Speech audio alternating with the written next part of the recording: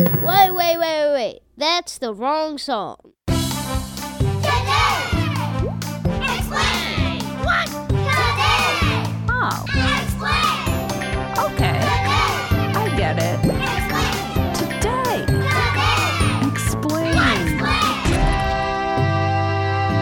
Today! Explain. It's Today Explained. I'm Sean Rameswaram, and I'm here with our summer camp counselor, Noam Hassenfeld, because it's Saturday, and that means it's the final day of our Today Explained to Kids summer series. Noam, I am ready for a trip to the island of Explained for some fun in the sun. Yeah, we're going back to the island, but just letting you know, it's going to be a little different this time. Oh? Yeah, this week has been really tough. Yeah, I know. That's why I'm ready to have some fun. I got my towel. I got my bucket. Yeah, put them away, Sean. Oh. We are going to talk about something a little more serious on this week's show. It's an issue that's been with us all summer and obviously way longer, racial justice. Yeah, important stuff. And we've been talking about it a lot this week, again, because of Jacob Blake and Friday's March on Washington. So we wanted to do an episode on this summer of protest that we've had. Okay, and what's the plan? How do you want to explain this summer of protests to kids? Well, we got a note from this amazing 11-year-old named Jolia who wrote this whole speech on Black Lives Matter. So the two of us went on a little journey to the island, and that's what you're going to hear today on the show. We made 3 stops. We learned that racism is a system, that its roots go way, way back, and that we can use all that history and knowledge to better understand it in the world around us today. All right, and this is safe for all kids to listen to? Yeah, it is. We talk about serious issues, but I think this is safe and important stuff for kids to hear. All right, let's do it.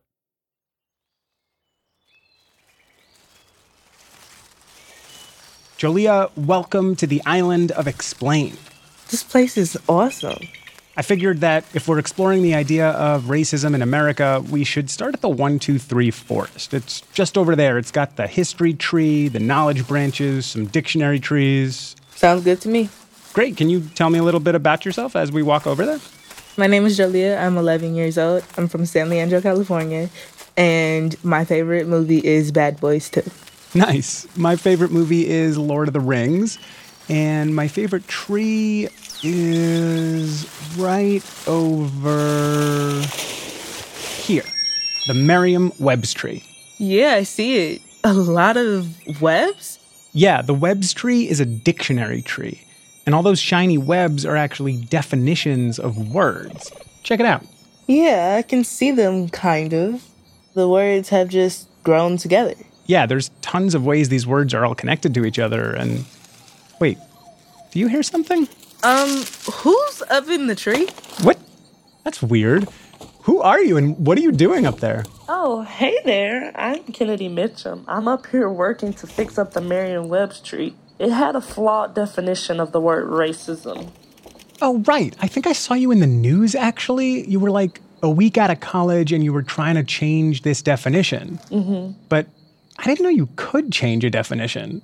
What was wrong with the definition that they had of racism?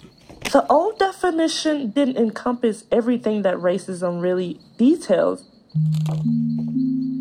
I used to have a lot of different conversations with people about how I've personally experienced it and been affected by it. I would try to tell them, look, it's really baked into our society. It shows up and it hurts people of color in many different ways. When I would talk about my experiences going to a predominantly white school where I was the only black girl in class, a lot of people would reach out to me and say, no, that's not racism. And then they would point to this definition. Oh, the old definition you've been trying to fix? I see it here dangling. I can just grab it. Racism is a belief. Yo, what? Yeah, I totally forgot to mention the webs and all the other things in this forest read themselves. Racism is a belief that race is the primary determinant of human traits and capacities, and that racial differences produce an inherent superiority of a particular race. Definitely sounds like a dictionary, but what's wrong with that definition of racism?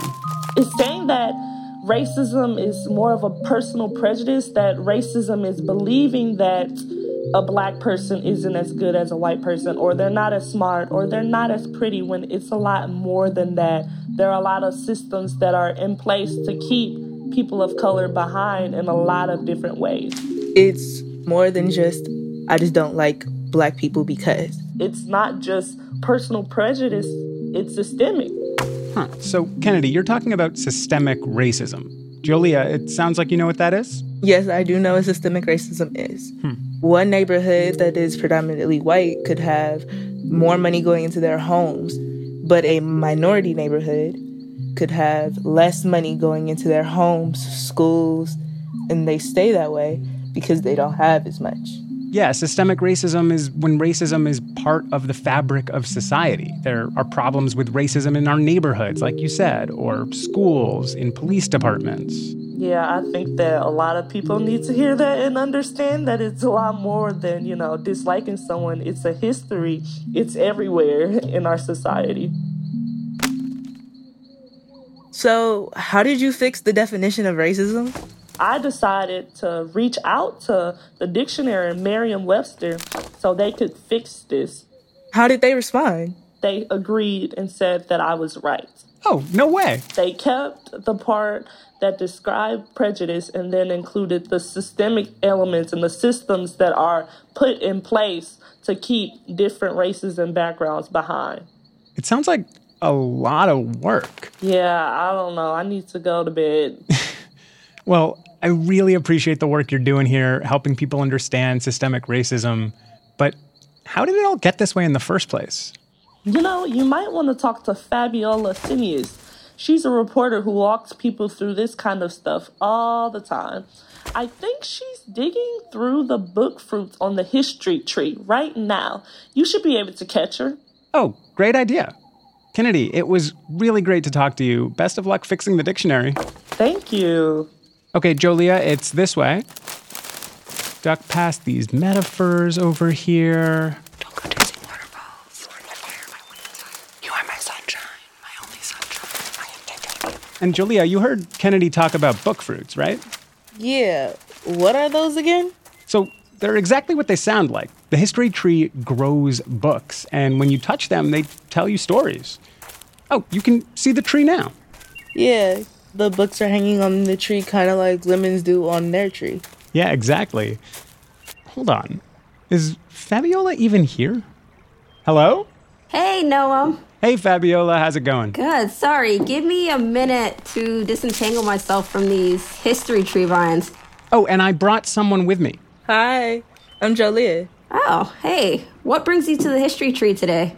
Well, see, Kennedy recommended to come to you so you could tell us more about how systemic racism is just baked into society. Yeah, like how did it get baked into society in the first place? Where did it come from? Well, systemic racism definitely goes back to slavery. But a lot of people, when they hear slavery or learn about slavery, they just say, it's so long ago. How could it possibly be connected to what's happening today? And so that's why I'm here clearing up all of these vines, because it's almost like these parts of history have been covered. Let me grab a book fruit.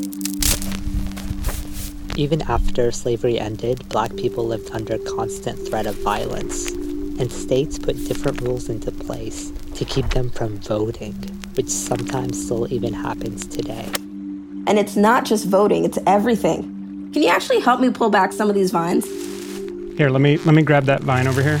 Ow! Ugh. Wow, there are a lot of vines covering up this part of the tree. They said history didn't hurt. Well, it's hurting me. All right, okay. So here are some book fruits on things that kids don't always learn about in school. For much of the last century, a lot of banks wouldn't give Black people loans. It was really hard for Black people to make money, own homes, or live in nicer neighborhoods. Yeah, and all of this stuff built up over time. Black parents had less money to pass on to their kids.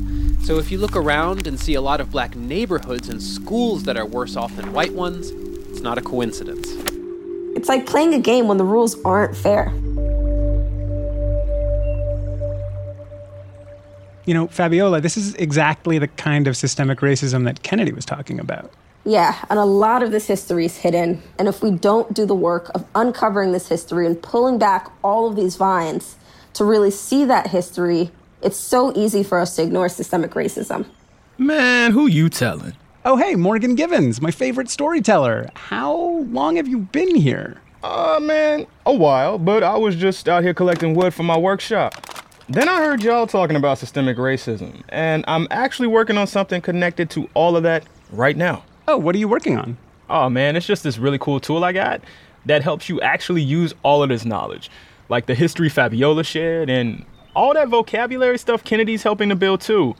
It just kind of brings everything together. Thing is though, you kind of have to see it. If you come to my workshop, I can show you. Julia, you want to go head to the workshop? Sounds cool to me. Okay, well, thanks so much for teaching us so much history, Fabiola. All right, I'm gonna get back to clearing these vines. Yo, how about you get some of this wood and help me carry it home? I'll trade you a sneak peek at my newest invention. All right, seems fair to me. I guess we'll check it out after the break.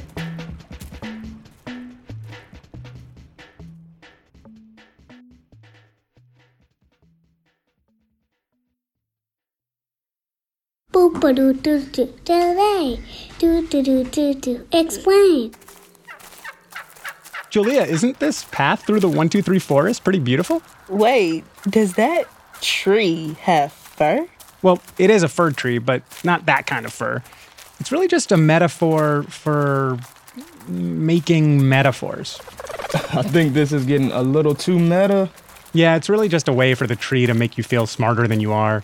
Anyway, Morgan, you said you've been learning a bunch about systemic racism recently? What did you learn? I mean, I learned a lot of things that can be kind of hard to see unless you're entrenched in them. I didn't really have the language to describe what I was seeing, but it was systemic racism. At least that's how I started feeling when I used to be a cop in Washington, D.C. You were a cop? Yes. You have no idea how often I get that reaction. I thought that maybe I could figure out how to help fix things, but the longer I was there, the more I realized that the systemic racism in policing, the same racism rooted in history, was impossible to escape. And I thought maybe there could be a way to help others avoid the same trap I fell into. You know what? How about I just show you? This is my workshop. Pretty dope, right? Wow, this is really cool. It's shaped like an eye. Yeah, it's the perfect place to see things clearly. As you'll see. Come on in.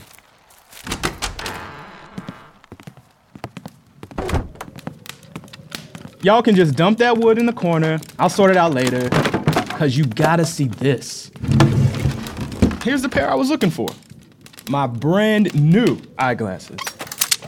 They're shaped just like the regular glasses we have not on the island. Only this time, the lens is a little different. Yo, that's right.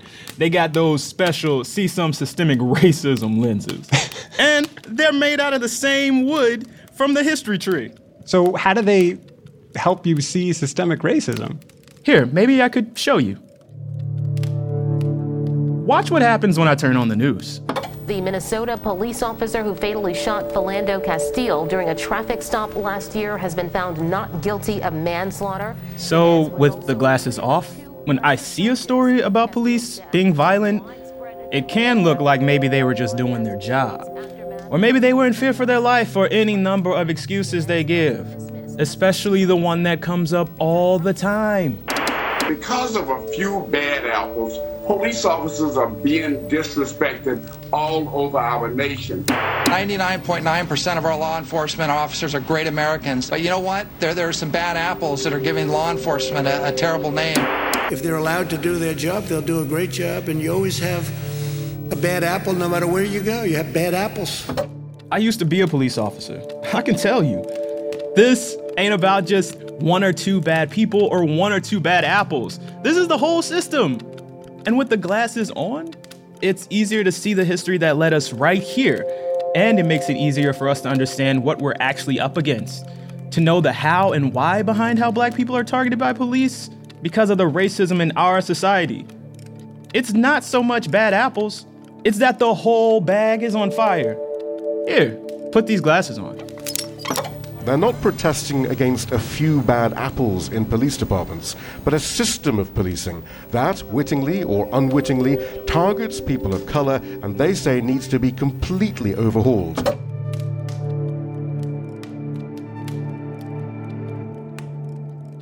Look, not to knock myself, because I think I'm pretty fly, but anybody can make these glasses. They're not so special it can't be done outside of my workshop. And the truth isn't so hard to see if we look for it, and if we make sure to think carefully about how we frame things. So, what do you think about all of this, Jolia? The people who don't have these glasses, they do see it. Even though they don't got the glasses, they do see it. The thing is, they ignore it. I know, it's kind of sad how that happens, because whether you've got the glasses or not, you got to be open to seeing it. I mean, you do sound like you know a lot about this stuff, though, so you got any questions for me? For you, like, what did you see the most when you were working as a police officer? Whew, how much time do we have? I guess the one of the things I noticed quite early was how quickly people I came into the department with were starting to be changed by the department. I would see a lot of my peers make excuses for when police shot and killed someone. Yeah. When the George Floyd situation happened, I saw so many people quickly going to the fact that back in like 2007, this man went to jail. I'm not saying that he's never done anything wrong. What I'm saying is he still didn't deserve to die. Yeah. His daughter no longer has a father. I guess someone has to teach us things that help us grow. But, Julia, how did you get to the point where you were like, this is a problem and I need to say something too? Because that's a thing not everyone does. Well, my parents have always been open with speaking about police brutality because, well, I've had older cousins. So when the George Floyd situation happened and I saw that, I'm like, I'm done, because this has been happening for so long. Mm-hmm. The only difference is now there's social media and people are recording. But the thing is, we've been protesting for so many years that this is nothing new. And the fact that we're still not being completely heard is terrible. Who do you think needs to really hear, though? Sometimes I feel like when we're talking, we're like talking to the people who already get it. But like, who would you say we need to take this seriously as you have been taking it and your family and so many others? Who needs to hear this and actually act on it? People of higher power, the president, people who work in Congress, or people that are part of the judicial part. We need people like them to be able to listen, because as much as we can post on social media, please arrest these people, they've done something wrong, it's still not up to us. Well, maybe what we need to do is boost more voices like yours, Julia, because a lot of folks don't know how to talk about this stuff nearly as well as you do. You know, Morgan, speaking of boosting Julia's voice, Julia, I first heard about you when your teacher wrote to me and included a speech you wrote about Black Lives Matter, which you gave at your school graduation. What made you sit down and write a speech? I got on my computer and I was like, you know what? I'm going to write something. Like, that's what I'm going to do today. And I did. And then I sent it to my teacher, Miss Rachel, and I got back from her immediately. I bet so. She said she wanted to send it to the teacher, so that happened. And then I heard from her again. She was sending it to the principal. Heard from her again. The principal was sending it to the superintendent people. And then heard from her again, and it was going to you guys. People got to hear this. That's what speeches are for. I didn't respond to her for a good 20 minutes because I kind of just sat here going, I didn't know how to respond. Your voice matters, yo. Do you think you could read us some of the speech now? Sure. Okay, the floor is yours.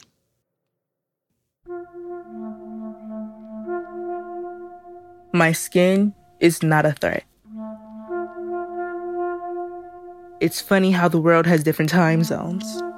How it could be Saturday on this side of the world and Friday somewhere else. Yet somehow the United States of America is stuck in 1920. That was 100 years ago. Yet we're still fighting for our lives, for a place here.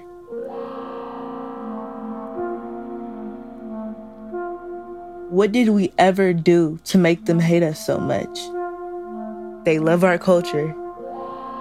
They love to steal our braids, the way we talk, anything we call ours. But when it's that one white bad cop and that one innocent black person, that black person fears for their life. I used to be scared when my older cousins would leave at night. I was scared that one day they would stay out too late and never come back. This is the world we live in. See, when I was younger, teachers used to ask kids what they wanted to be when they grew up.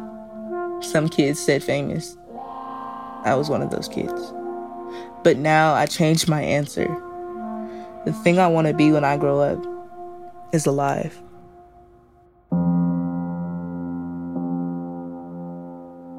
How do I know that I'm gonna make it out alive if I'm suspicious doing nothing? If I'm suspicious when I'm at my own house, sleeping in my own bed? Am I scary if I have a black hoodie? Am I scary if I wear a backpack? Am I scary if I do nothing? Am I scary? Does my dad scare you? Does my mom scare you? Does my auntie scare you? Because let me tell you something. We are not scary. Ahmaud Arbery, Breonna Taylor, George Floyd, Tamir Rice, Dontre Michael Hamilton, Brown, Eric Garner, John Crawford, Ezell Ford, Dante Parker, Tanisha Akai Gurley, Romaine Bridger, Jerome Tony Robbins, Philip White, Eric Walter Scott, Freddie Gray, Sean Stephen DeMarco Taylor, Aaron McCree, Terrence Miles Hall, Jamie Johnson, Antoine Rose, Stephon Clark, Jacob Blake.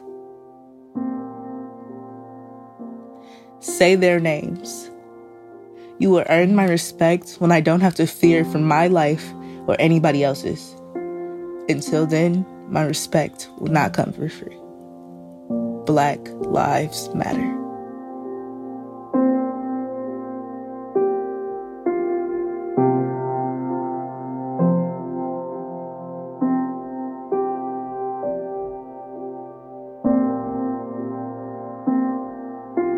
Jolia Bassett from San Leandro, California. She's 11 years old and just started 6th grade online. This is the final episode of our Today Explained to Kids summer series. It was produced by Noam Hassenfeld, Bird Pinkerton, and Morgan Givens. Jillian Weinberger edited the episode, Afim Shapiro engineered, and Vox's editorial director of podcasts, Liz Kelly Nelson, helped a bunch too. Special thanks to Amanda Northrup, Rachel Giannini, Salim, Hugh Penny, Lauren Katz, Paul Garrity, Rachel Israel, and my brother from another mother, Srinivas Ramamurthy. Most thanks of all to the kids who've been a part of this entire series. We've done 35 of them in all. If you want to continue the conversation on systemic racism with your kids or with your grown-ups, head over to vox.com/todayexplainedkids for a discussion guide on implicit bias and the role it plays in our communities. Again, vox.com/todayexplainedkids. If you're looking for even more kids stuff, the Vox video team is making a whole week of videos just for kids. One of them is actually an animated video of Jolia's speech. It'll be out on Monday. You can find those videos at youtube.com/Vox. And finally, if you liked hearing from our storyteller Morgan Givens today, check out his kids fiction podcast. It's called Flyest Fables. The Today Explained team includes Bridget McCarthy, Halima Shah, Mooj Zaidi, and Amina Al-Sadi. We had extra help this week from Paul Mounsey. Cecilia Lay checks our facts, and the mysterious Breakmaster Cylinder does music. Today Explained is a part of the Vox Media Podcast Network.